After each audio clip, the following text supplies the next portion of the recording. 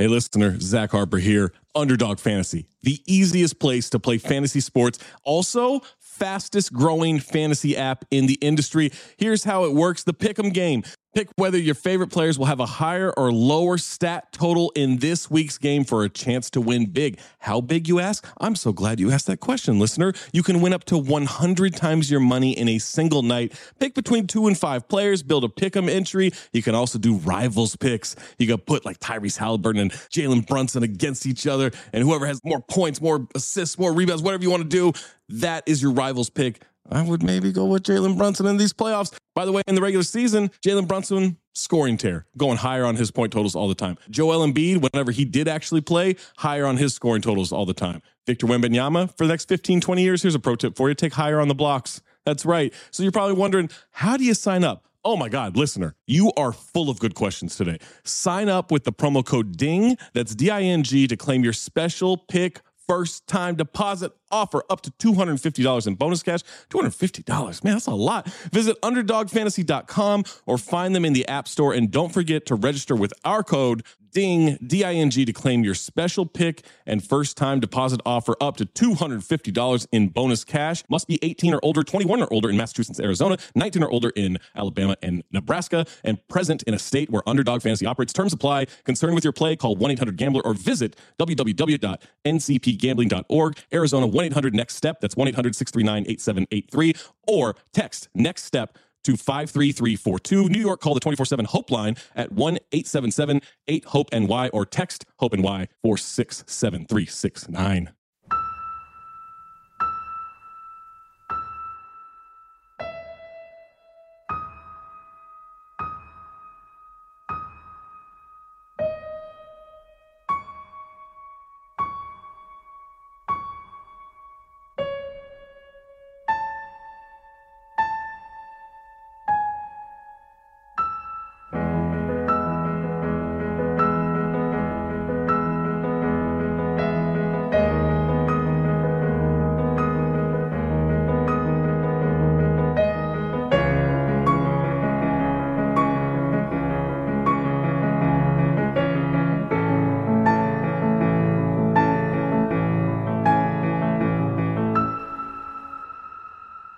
Welcome to the Count the Dings Westworld podcast. I'm your architect, Anthony Mays, forging the entirety of this podcast with only one tool, the mistake.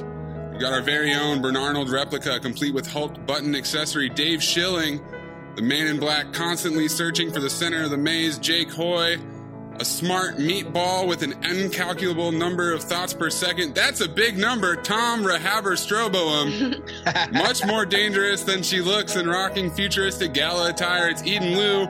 This week we're shipping Drogon to Costa Rica. Episode 2, Jake brought up the point that he would have liked to see it dropped in conjunction with the premiere.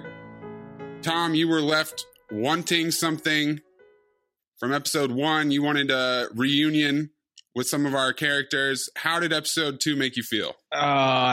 Be careful what you wish for, Tom. I had a lot of problems with this episode, and we'll get into them, but I feel like the showrunners are catering to Reddit Westworld too much. Cold open this week. We're back in Nazi world, or actually, it's war world. Maeve is speaking Italian to her own surprise. There's that great double take. Hector comes in. They embrace. Death doesn't mean what it used to.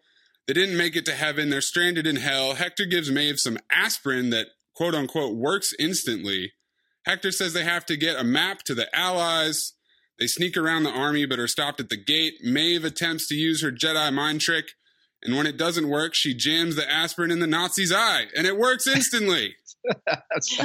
You've lost none of your power over me, my love, says Hector, and they escape in a red roadster. Hector plans to escape by plane, but the flight crew is dead. Hector calls Maeve Isabella and reveals that he has been reprogrammed as Ettore. He dies. Maeve kisses him. It's all right, darling. None of it matters because none of it is real. And she shoots herself. Darling. How was her Italian accent? Oh, I'm an expert on Italian, and I thought it was muy bellissimo. Nice. I know that means it was terrible, right? Yes, that's correct. So, Tom, you said catering to the Redditors. I'm sure if you go frame by frame, there's a ton of similarities between this narrative and the narrative of the Mariposa Saloon and the way that Hector dies, and it's a rerun. The thing that bothered me about this opening scene was I thought the writing was super corny, but I couldn't tell if that was because they were doing a simulation of Sizemore's writing. Like it seemed like the whole sweep her off her feet. We go around the Nazis and they don't see us and we're making our escape. It seemed like so corny. Yeah, I think that was the payoff in the end because like you, I'm watching that scene with them walking through the plaza with her heels clanging on the cobblestone and nobody's turning to look. And you're thinking, what's going on here? First of all, I don't even really want to be introduced to a new world and have to infer narrative through the narrative of Lee Sizemore, you know? So I was wondering what was the deal? Like, nobody can shoot straight. Yeah, did it feel super corny to you, the lines and like the absolutely. So was that on purpose? Yes. Because of Sizemore and like this is just the narrative that he created in the world?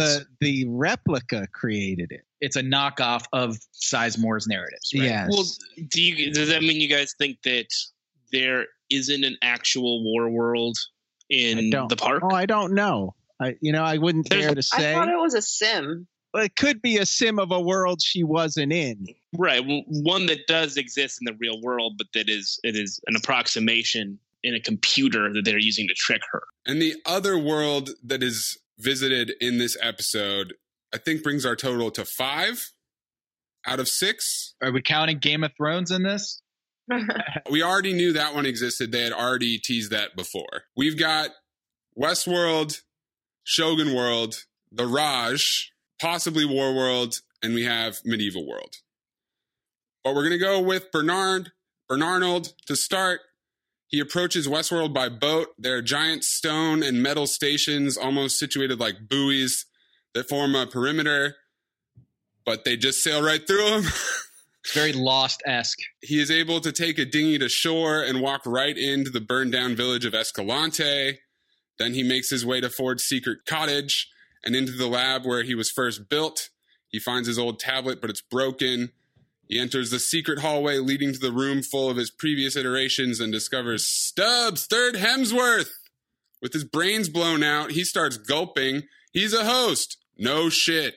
We all knew this from the season finale of last season, and he was trying to blow himself up, hitting that C5 charge in the back of their necks, but he missed.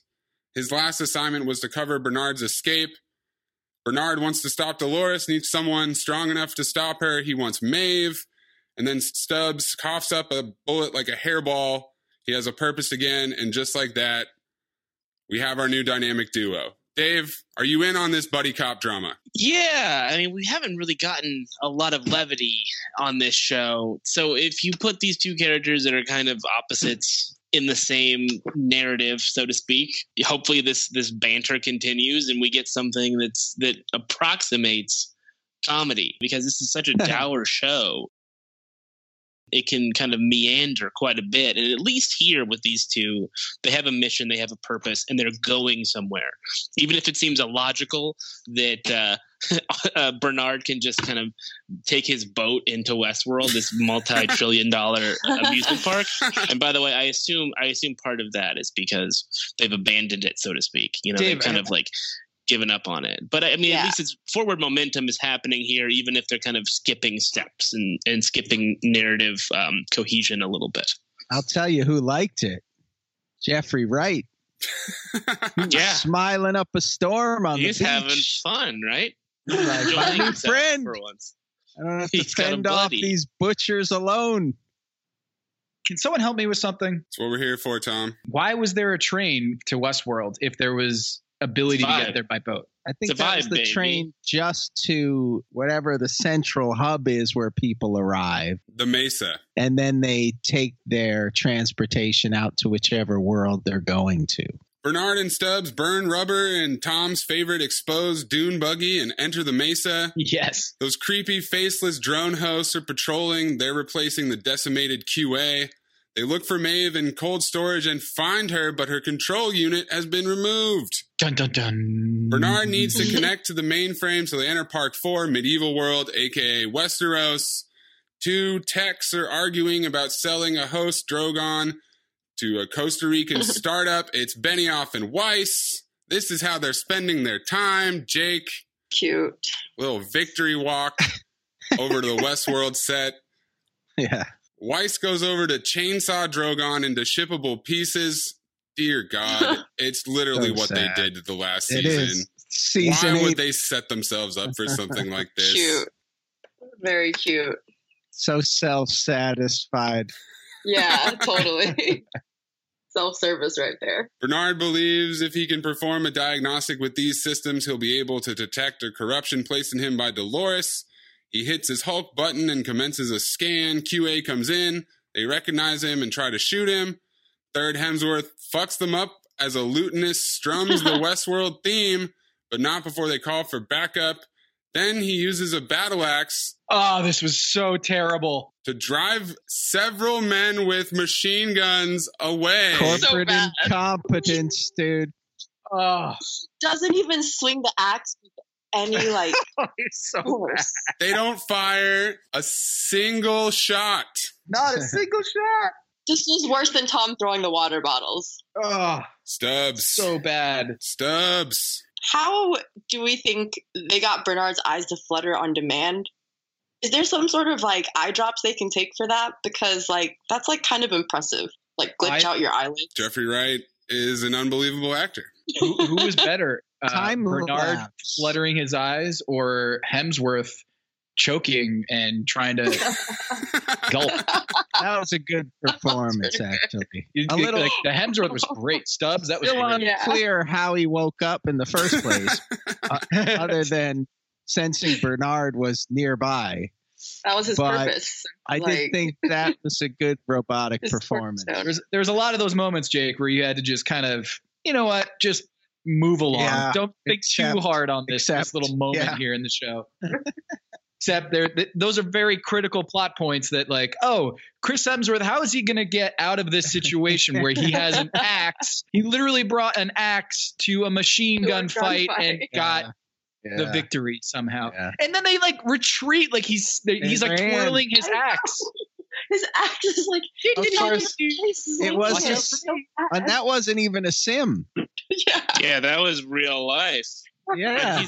He was moving that axe in slow motion, man. It was like big, long, sort of deliberate strokes with his axe, like he's painting a building or something. It was absurd. I hated it. They might have had to put some QA guys into security, and that, you know, could be the problem. This is the G League QA. Yeah. These are Couple replacement of level. jabronis out there, yeah. The big dogs are all dead, and these are the replacement players off the street. And they are trying to just live, I suppose. See, this was the problem I had is like every time there was something dumb going on, I was like chalking it up to Sizemore and being like, oh, this is a stupid narrative.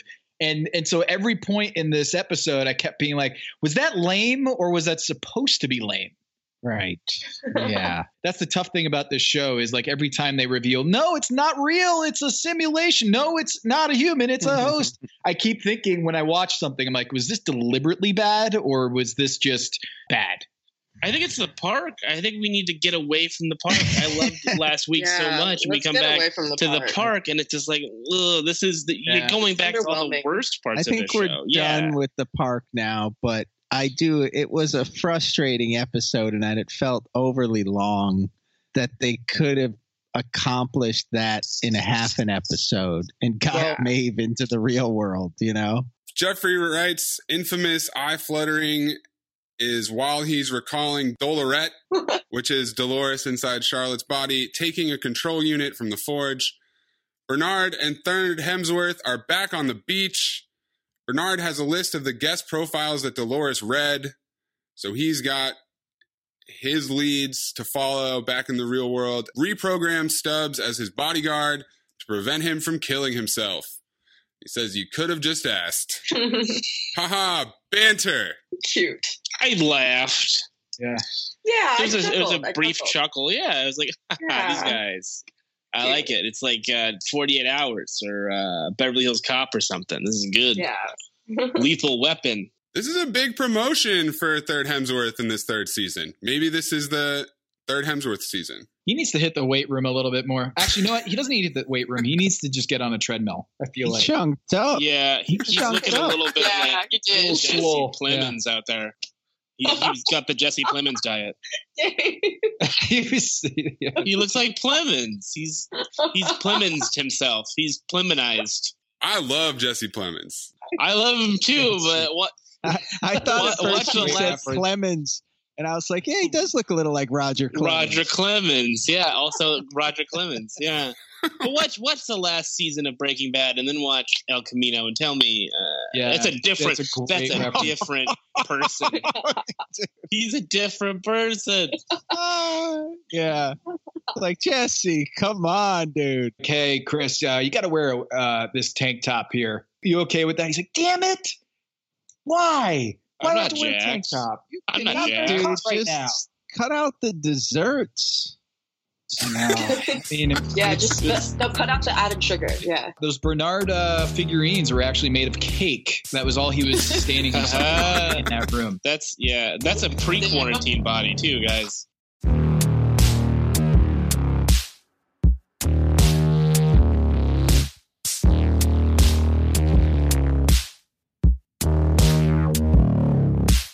That's going to do it for our free preview of the Westworld podcast. For the rest of this show and all future episode breakdowns, go to patreon.com/countthedings.